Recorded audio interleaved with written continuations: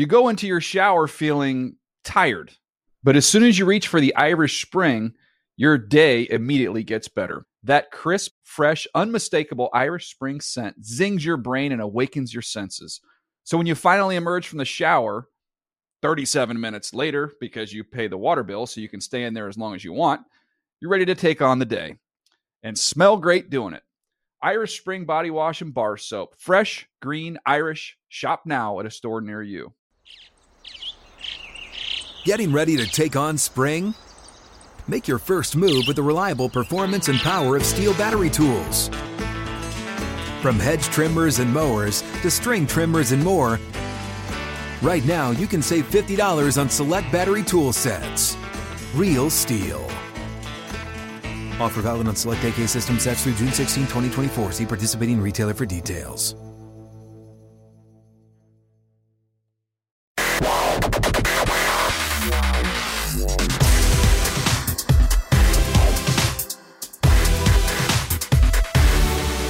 What is up? Welcome to another edition of the NFL Fantasy Football Show. It's me, your man, MG Marcus Grant, still fully vaccinated, still dodging variants like Neo in The Matrix. But unlike Kyrie Irving, I am not yet taking my mask off, at least, in crowded indoor public spaces. Go check Twitter. You'll see what I'm talking about in just a little bit.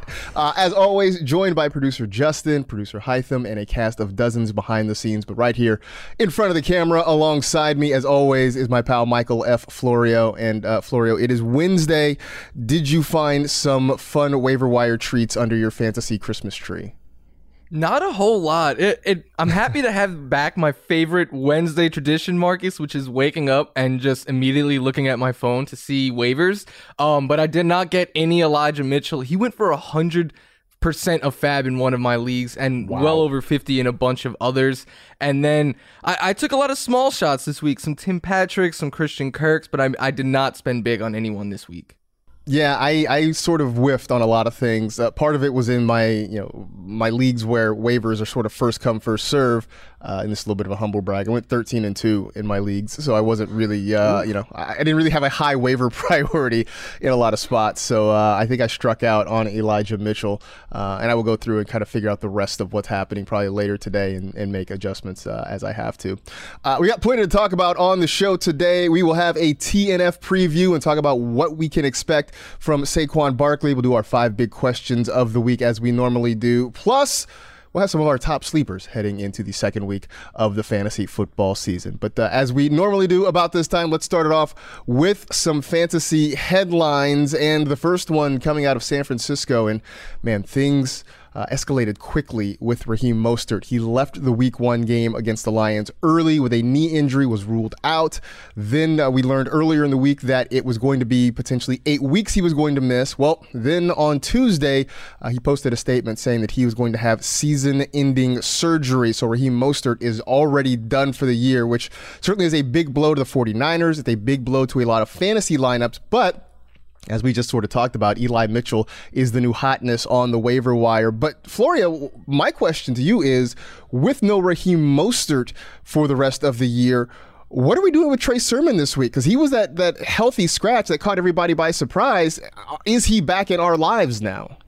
I think so. I actually have him ranked as a flex option this week. I think Mitchell is still the lead back, at least as of now. But I think Sermon is going to be utilized, and I think he will have a chance to really compete with Mitchell to be that 1A. We know Kyle Shanahan likes to incorporate multiple running backs. It's always been a staple of his system. I think last week, him being inactive and JaMychal Hasty being active, I think that comes down more to special teams. I will say with Mitchell, though, the coaching staff clearly trusted him enough to be the RB2 behind a starter that, I hate to say it, suffers injuries a lot. So they clearly view Mitchell very highly. I'm not at the point yet where I think I could just say Trey Sermon is the 49ers RB1 now, but I do think he'll be in the mix. And I with the 49ers running as much as they do, I think you could get away with potentially flexing him if you don't have better options. I do think that anybody who had Trey Sermon shouldn't panic just yet, because I do think this opens an opportunity for him. The Niners have really said that they want to run the football. They have not shied away from that, and I think they're going to do quite a bit of that. But it was sort of a turn of events where Elijah Mitchell ended up being the guy after Mostert went down. That was something that we really didn't see coming at all. Bit of news coming down on Wednesday morning. Odell Beckham Jr., who missed week 1 with a knee injury, is also going to miss week 2 with that same knee injury. The Browns have already ruled him out for this week's game against the Houston Texans. So as you sit there, Florio, and think about this, who benefits from no OBJ in week 2? I think it's the running backs. They are the biggest benefactor here. They're playing a Texans team. I think the Browns will have a lead in this game and just be able to run the ball, stuff it down Houston's throat, and just run all over them. So last week, no Brown player had more than 5 targets. I think it's going to be a similar offense where they're just running a bunch. I think if you're looking for some wide receiver help and want to kind of swing for the fences, Anthony Schwartz is sort of a deep pulled name who was getting some run during preseason and training camp, had a couple of big plays during the game on Sunday, and could see some extra targets from Baker Mayfield. But again, that's sort of a high risk, high reward sort of play if you're maybe in deeper leagues.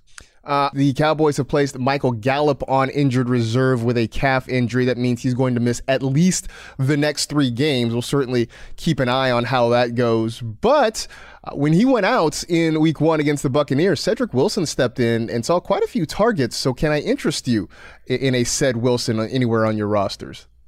I think he is worthy of taking a flyer off the waiver wire this week. I wouldn't spend a whole lot to get him, but I'm not interested in starting him just yet. I want to see what the usage looks like, right? Because I'm anticipating well over double-digit targets again for Cooper and CeeDee Lamb. Like, both of those guys, it wouldn't surprise me if they saw 13-plus targets each again like they did in week 1. Then we had Dalton Schultz and Blake Jarwin also being utilized in the passing game. Cedric Wilson, we know what his role is going to be. He's going to line up in the slot. He has some speed so he can break out, some long runs after the catch, but I have to see it first. I have to see what the usage is going to look like, because, Marcus, I'm really thinking this could just become a very funneled passing game between the top 2 options.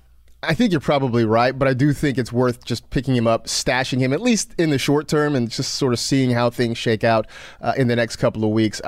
I feel like maybe the bigger beneficiaries of this are either Dalton Schultz or Blake Jarwin, whatever flavor of Cowboys tight end you prefer. Cooper and Lamb, they're going to get theirs, no doubt about it. I feel like it's hard to force them any more than we already saw in the first couple of weeks, but I do think the tight ends probably benefit. Maybe even Tony Pollard benefits a little bit from this too, getting some more targets. But we have seen this offense be productive, and there's a chance that it can support multiple wide receivers, but I'm not forcing Ced Wilson into my lineup quite yet. Last bit of news, Jamison Crowder, who missed week 1 for the New York Jets, does have a chance to play in week 2. And Elijah Moore, it was not a great start for him. 1 catch, I think -3 yards was the total. Just sort of struggled in his NFL debut. I know a lot of us were excited about him, but with Crowder coming back, is it time to fade Elijah Moore for the time being? It is time to get Elijah Moore onto your bench. It is not time to drop him, though. I think Crowder is going to step in and kind of have the role that Berrios had in week 1, where he had 7 targets. He tied Corey Davis for a team high in that. But Elijah Moore only had the 4 targets, like you said, just the 1 catch for 3 yards.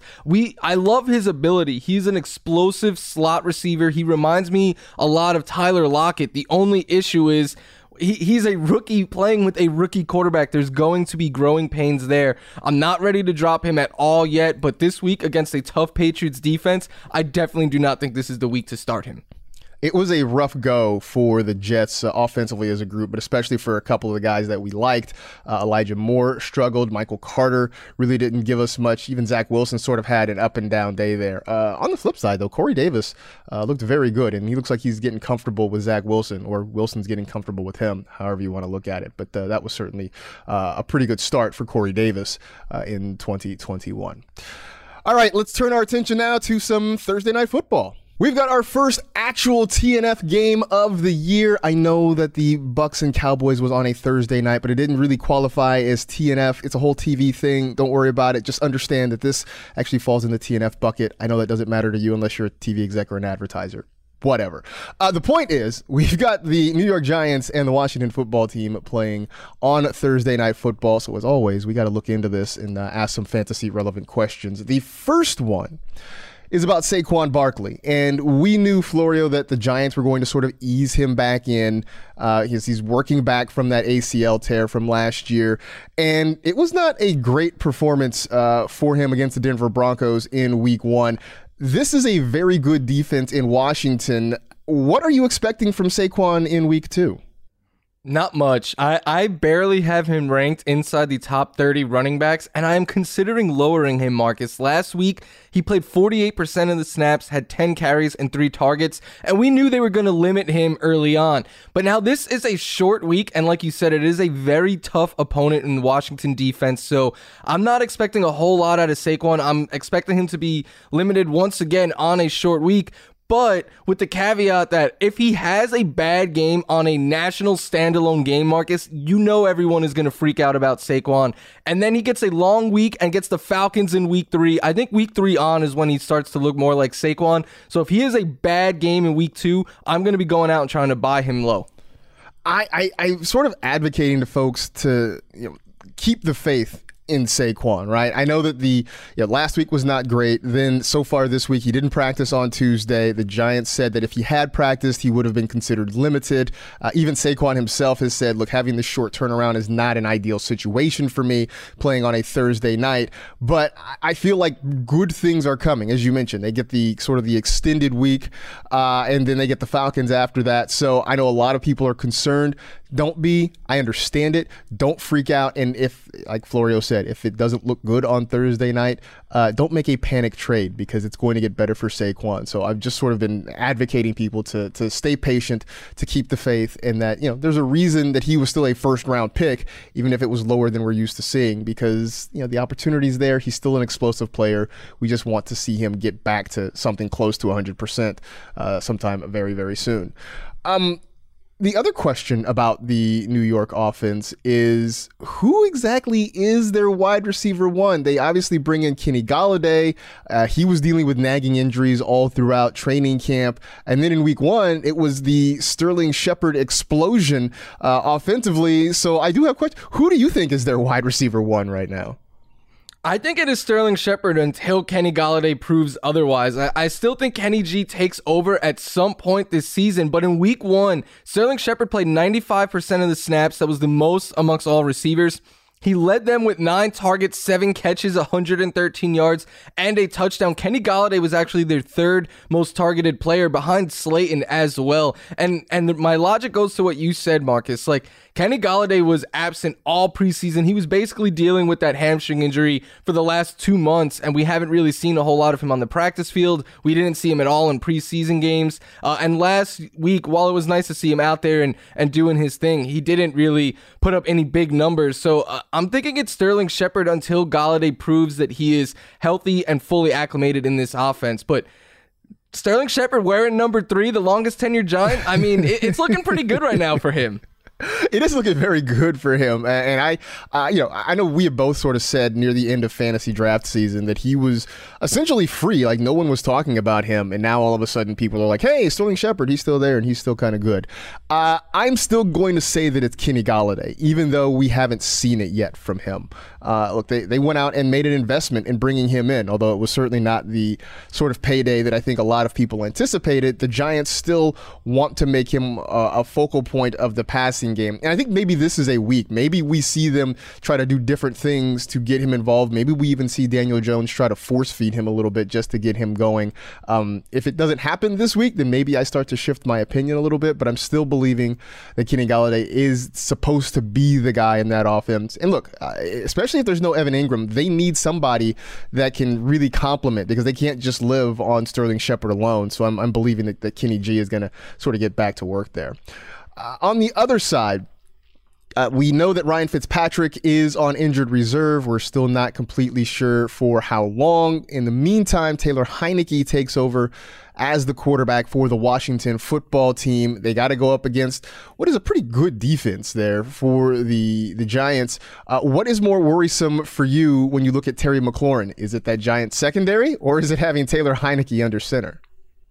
For me, it is Taylor Heinicke, and I like what I've seen so far out of Heinicke. I think he's got a little Fitzpatrick in him, but I don't think there's a defense out there, Marcus, that could really contain Terry McLaurin if the quarterback was getting him the ball. Like we saw last week, that weird, miraculous catch he made down the sideline. Like, there's no stopping that. He is a great downfield option. He is so fast. He's good with the ball in his hands after the catch. So Washington just needs to find a way to get this guy the ball in any way they can, because the Giants have a good secondary, but if you put the ball in Terry McLaurin's hands, good things are going to happen. I mean, you see on these highlights, like the push pass that they're getting out there to Terry McLaurin. You talked about that ridiculous sideline catch he made. They are finding ways to get him the football, and so I think you're right. I think it's more an issue of the quarterback versus the defense, because McLaurin still found a way to have a pretty good game against what I think is a good Chargers defense. So I think you're right. I think he, on his own, is almost impossible to cover. It's just a matter of whether the quarterback can get the football out to him consistently on time and accurately as well. All right, last one here for this TNF game. Who would you rather when it comes to starting a defense, the Giants defense or the football team defense?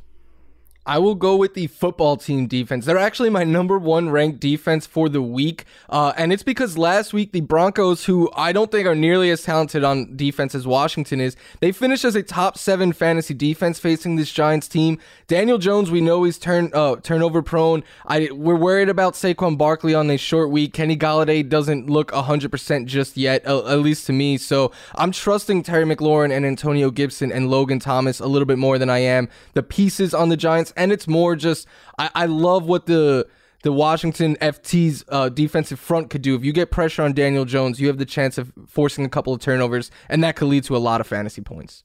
I do like that call, because I tweeted last week that Daniel Jones is to turnovers as chicken is to waffles, except one of those things is delicious and you would welcome it into your life. The other one probably not so much. But I'm gonna kind of go contrarian here and say the Giants, just because of the Taylor Heinicke factor. And I know Heinicke is not like your regular backup. It's not like you're putting a guy in there that has never been on the field, that doesn't seem to know what he's doing. But I do think that this is not a bad defense. If they can get after him up front, maybe they can rattle him. They can force some turnovers here. Over the course of the season, I definitely favor the Washington FT and their defense over Big Blue. I just have a feeling that on Thursday night, maybe the Giants do something different and get after Heinicke. I could come back on Monday and look like I was completely wrong, but for now, that's sort of where I stand on this thing. But should be an interesting game, if nothing else, sort of a glimpse into the NFC East and maybe a little bit of a taste of how the pecking order shakes out.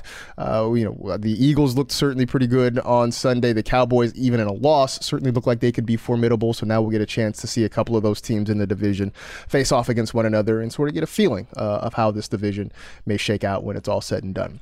Let's step away for a second. We'll come back and we'll look at our 5 big questions for week 2, including what's going on in that Tampa Bay backfield. Stay tuned for that on the NFL Fantasy Football Show. You go into your shower feeling tired, but as soon as you reach for the Irish Spring, your day immediately gets better. That crisp, fresh, unmistakable Irish Spring scent zings your brain and awakens your senses. So when you finally emerge from the shower, 37 minutes later, because you pay the water bill so you can stay in there as long as you want, you're ready to take on the day and smell great doing it. Irish Spring Body Wash and Bar Soap. Fresh, green, Irish. Shop now at a store near you. As always, I got 5 big questions for the week. Let's take a look at them. Down in Tampa, the Bucs, mainly Bruce Arians, made the announcement on Tuesday that Ronald Jones would be the team's starting running back against the Atlanta Falcons. Now, last week, Rojo fumbled early in that game, and we didn't see him for the rest of the evening. According to reports, it was mostly that he was sort of mentally beating himself up on the sidelines and just wasn't really ready to get back into the game. This seems to be a pattern, though, with the Bucs. One guy makes a mistake, and then he's sort of banished to the sidelines for the rest of the day. So even with Bruce Arians saying Ronald Jones is the starter, Florio, how much do we trust the Bucs to actually stick with that? 0%. Everything that Bruce Arians has done really since coming into Tampa has shown that he does not have a whole lot of faith in Ronald Jones. Like, Ronald Jones is a good runner of the football, but the first thing Bruce Arians did was draft Keyshawn Vaughn, right? And then he brings in Leonard Fournette. And then this year they bring in Gio Bernard. And in week 1, we saw what could go wrong if you trust a Bucs running back. I mean, a fumble and then he's gone. He gives you negative fantasy points on the week. Ronald Jones is always one fumble away from just being benched for the entire game. We've seen that happen more than once.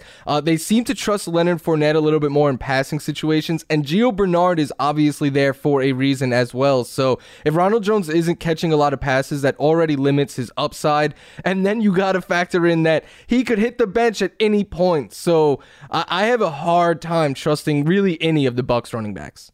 I feel like this lack of trust isn't about Ronald Jones. It's more about how the coaches are going to use him or whether or not we're going to just see him sitting on the sidelines. And so I just have this feeling that a lot of folks may end up sitting Rojo, and it could be a game where, he holds on to the football, he has a really good day, and people miss out on that just because you have that fear of what could happen. And I am just sort of curious, and I don't know that there's an answer to this, about what it is, why it is that Jones takes it so hard when he makes a mistake. I don't know if it's that he's feeling pressure from the coaches, if it's an internal pressure or whatever it is.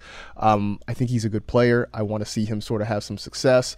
But if this is a thing that he can't get past mentally, then it's going to be tough. And at least for our selfish fantasy purposes, it does make it hard, as you said, to really trust any Buccaneers running back. Because even last week, we didn't see a lot of Gio Bernard either. He didn't get a whole lot of attention. It was mostly the Leonard Fournette show.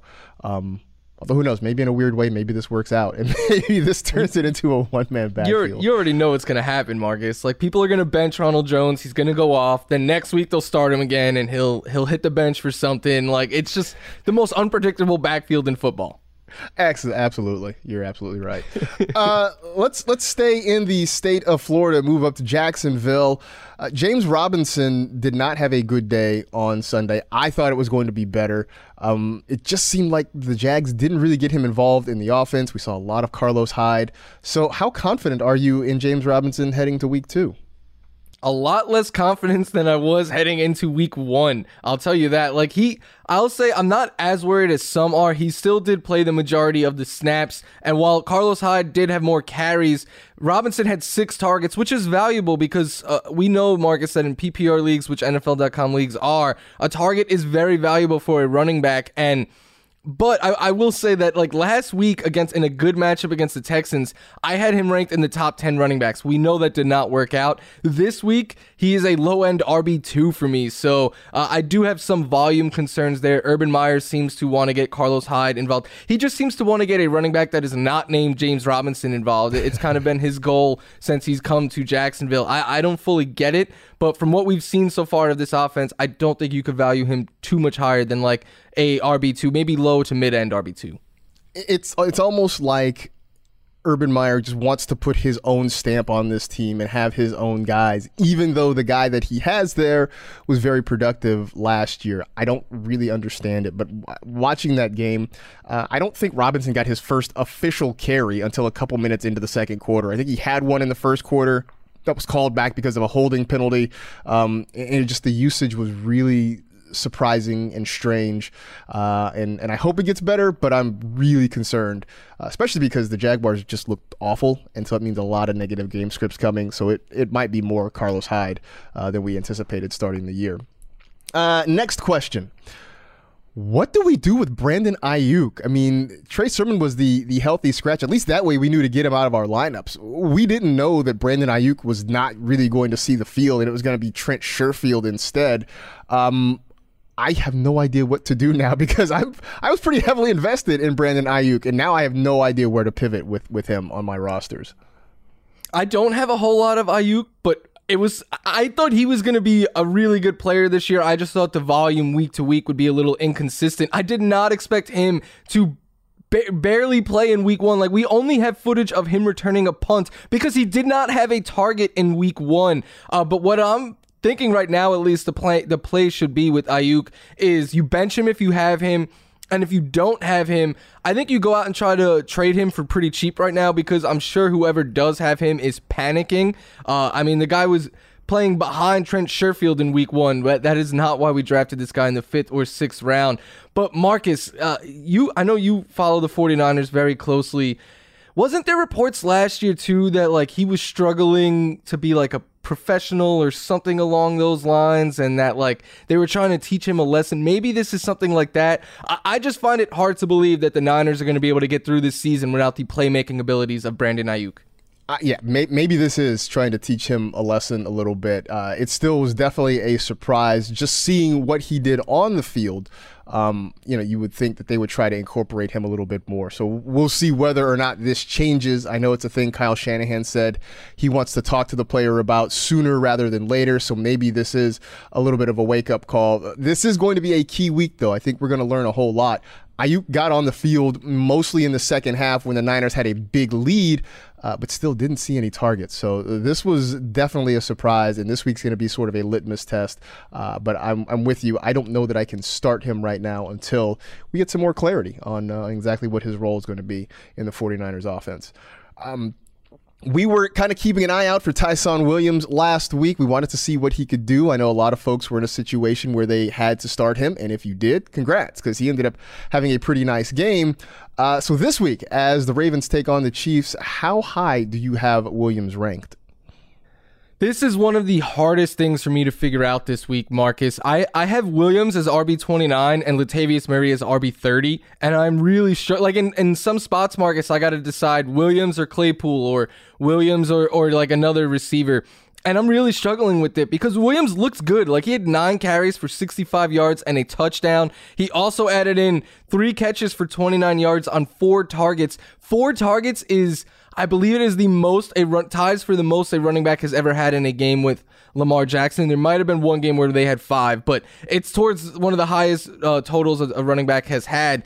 But down the stretch, Baltimore went to Latavius Murray. Like, He had more carries in this game. They all really were coming in the second half. We even started to see Latavius Murray on passing plays, on play action plays. And Ty'Son Williams, what stood out to me was on that Lamar Jackson fumble down the stretch that gave the Raiders a chance to come back in this game. Ty'Son Williams just completely blew a pass protection opportunity there. So I am not really sure what to make of this backfield. I think both right now are just kind of flex options. The Latavius Murray down the stretch definitely surprised me because Williams looked like he was running pretty effectively. He definitely has more juice than Murray does right now, but it could be that pass protection thing, and that's something that we sort of talk about, but not a lot, but it is sort of important, and it's definitely a hallmark for young players. We see a lot of young guys come in, and they struggle with that part of the game. In Baltimore, you have to be able to protect Lamar Jackson. He is the franchise. He is the key element in that offense. And so if you don't have a running back that's protecting the quarterback, it is going to make it tough, especially late in games when it's close or if the Ravens are trailing. So that may be something to pay attention to. But if Williams continues to perform the way he did for the first 3 quarters of that game, he really is a viable RB2 prospect. But it could really be that Latavius Murray isn't going away. Also be interesting to see what happens, if anything, with Le'Veon Bell and Devontae Freeman. I'd like for this to stay as a 2 running back backfield. I would like for those other guys to not be involved, but we'll sort of keep an eye on it as we get further down the road here. Last big question for the week. The Bengals and the Bears play, which first off is an Andy Dalton revenge game, so let's start there. But the bigger question is, there are a couple of running backs who had good week 1s that are facing off against each other. So which one would you rather have this week? Certainly. Joe Mixon or David Montgomery? I think David Montgomery has the bigger game, and much of it is because of matchup. Like, the Bears D-line is just a lot more scary than the Bengals are. The Bengals, we know you could run on this team. David Montgomery looked really good in week 1, 16 carries, 108 yards, and a touchdown. My only concern with Montgomery is he had just 1 target where Damian Williams had 5. That's that new Tariq Cohen role there for Damian Williams. So Joe Mixon, on the other hand, he had a bunch of carries. He was utilized in the passing game. I feel good about both of these guys, but this week, just because of the matchup, I will lean David Montgomery. I'm going to double down on that and say Monty as well. the dude just looks good. And I think it's 7 straight weeks dating back to last year that he's finished as a top 10 fantasy running back. I mean, last year, I know down the stretch, everybody said, well, it's because he had a favorable schedule. But yeah, he took advantage of it. Then he comes out against the Rams in week 1 and looked good again. I was sort of surprised and a little bit concerned about how much Damian Williams was involved in the offense. But if Montgomery continues to run as effectively as he has, I think it's not going to be so much of an issue. And you're right. The matchup is certainly more in Montgomery's favor, having to go against the Bengals defense versus Mixon having to go against that Bears front starting off week 2. But both guys off to a good start. And that should be encouraging for fantasy managers who have either one of those guys on their roster. Time for another break. We'll be right back. You go into your shower feeling tired, but as soon as you reach for the Irish Spring, your day immediately gets better. That crisp, fresh, unmistakable Irish Spring scent zings your brain and awakens your senses.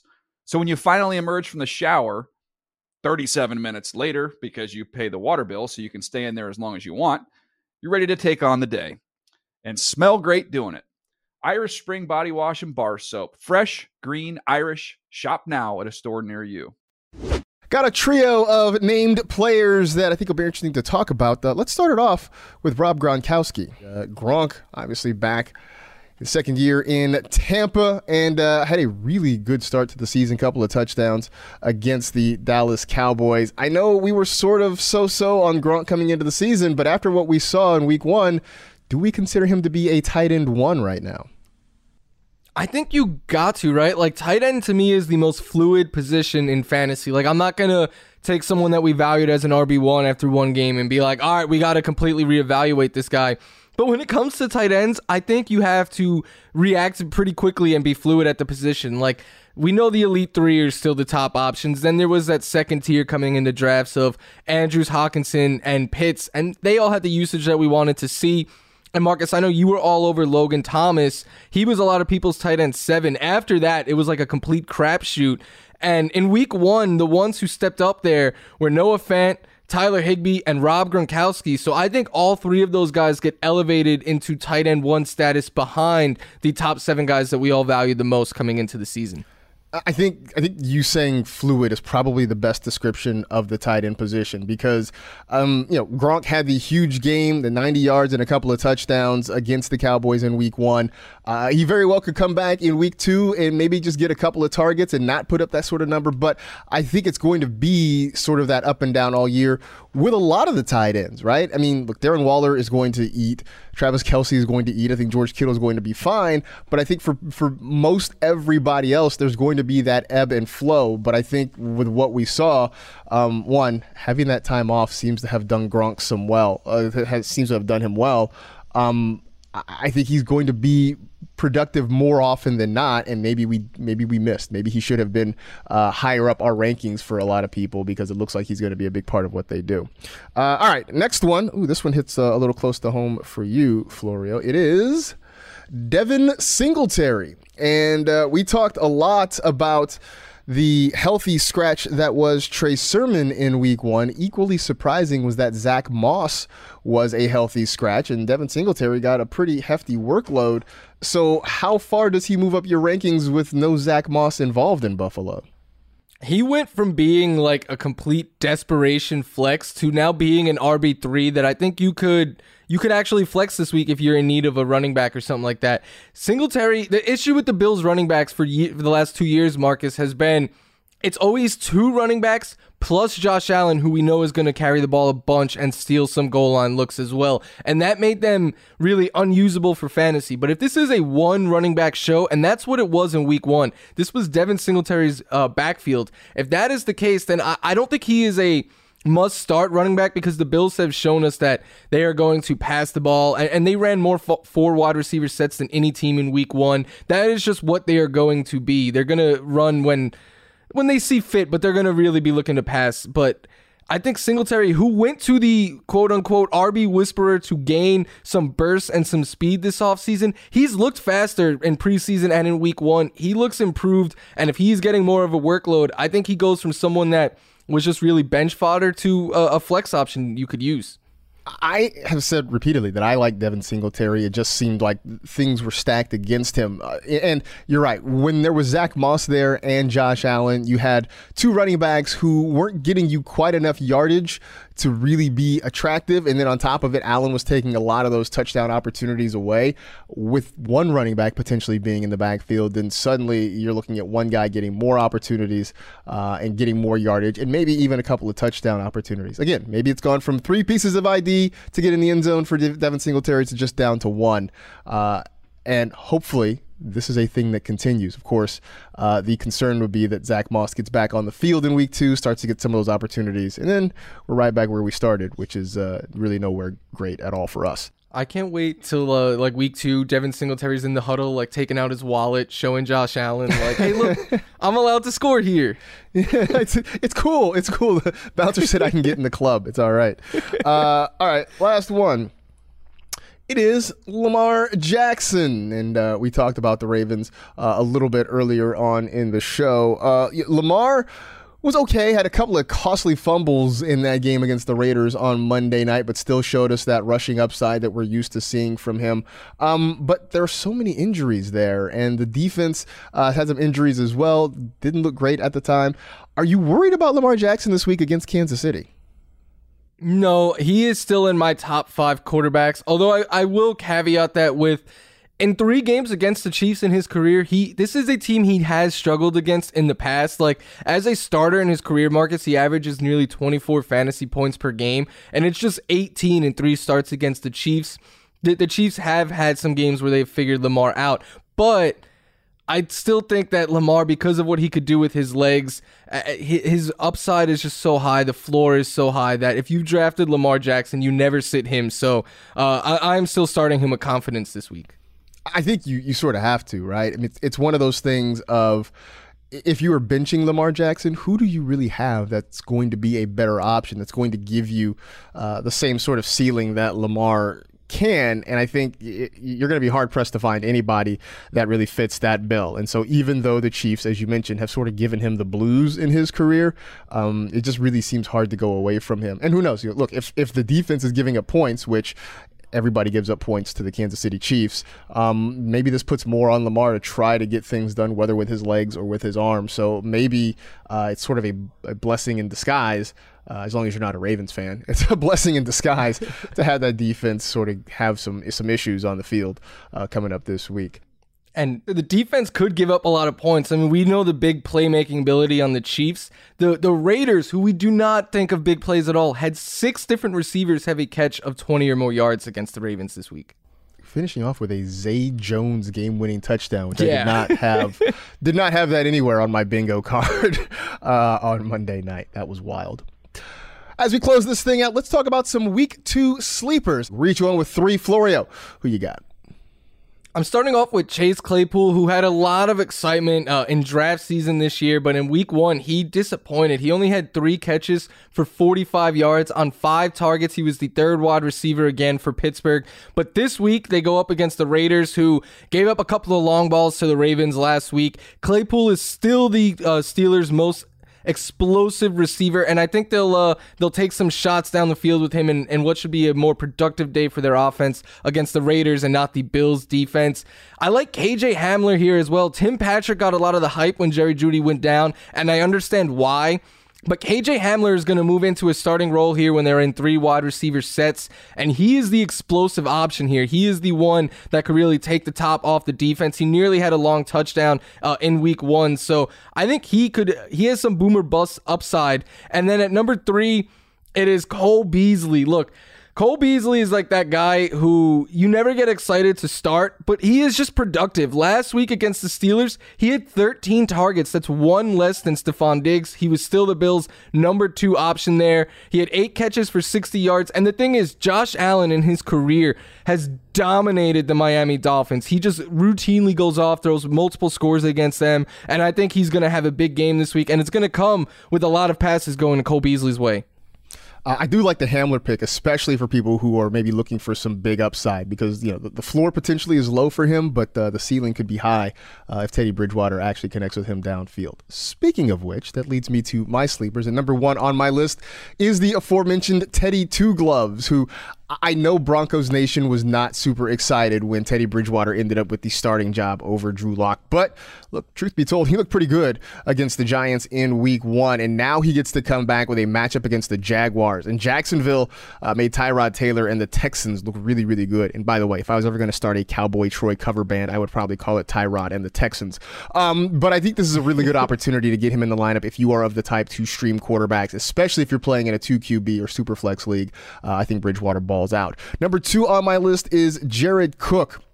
And Jared Cook is the fantasy football equivalent of the end piece of bread in the pack. It's like nobody really wants it. People actively avoid it. But you know what? If you find a way to use it, like make some French toast out of it or something, it can be pretty effective. And Jared Cook has sort of been that guy. Looked pretty good for the Chargers in week 1 against Washington. And now he gets a shot at the Cowboys defense. I expect that to be a high scoring game. And I think Cook is going to have a pretty good game as well. And my third is going to be James White. And I know it's just not sexy, right? James White has a pretty safe, if unspectacular floor, but we did see him be very involved in that passing game. I mean, Mac Jones stepped in and sort of used James White the way the Patriots have always used James White, as a nice little safety valve, a really good option in the passing game, and I think he's going to continue to do that this week. I know people are sort of scared of Patriots running backs, but I feel like after week 1, we got a pretty good idea of how things are going to shake out there in that Patriots attack. So James White, if you got him, it's a good chance to flex him in your lineup this week. If you want more sleepers, and I mean, really, who doesn't? You can check out my column each and every Wednesday on NFL.com. It's at NFL.com/sleepers. I get you 10 names, maybe even a couple of bonuses in there if you're really nice or read really between the lines. But either way, a good read. Please check it out when and where you can. Of course, we got plenty more. We got Fantasy Live all week long. And then there is stuff on Sunday Fantasy Game Day. Florio, I know you're going to be there. Tell the folks what they can expect from that show. Yeah, you could catch Marcus, Rank, Kimmy, and myself every Sunday on NFL Fantasy Game Day. We're taking you all the way up till kickoff with the latest news, the top starts, sits, and a whole lot more. The show streams on the NFL Fantasy app, the NFL app, NFL.com, YouTube, and on Facebook. We're everywhere. If you watch your fantasy stuff, you can find us there. And if you want to win a championship, then just be sure to watch. Absolutely. Be sure to watch. Come check it out. Not only is it informative, but I personally think it's a lot of fun too. So start your Sunday football off with us. In the meantime, right now, that is it. We are done. We appreciate you hanging out with the NFL Fantasy Football Show. You know the drill. Tell 2 friends to tell 2 friends. Rate, review, and remember, mustaches should be called mouth brows. Be safe. Take care of yourselves. Get vaccinated. We'll see you next week. Enjoy week 2, everybody.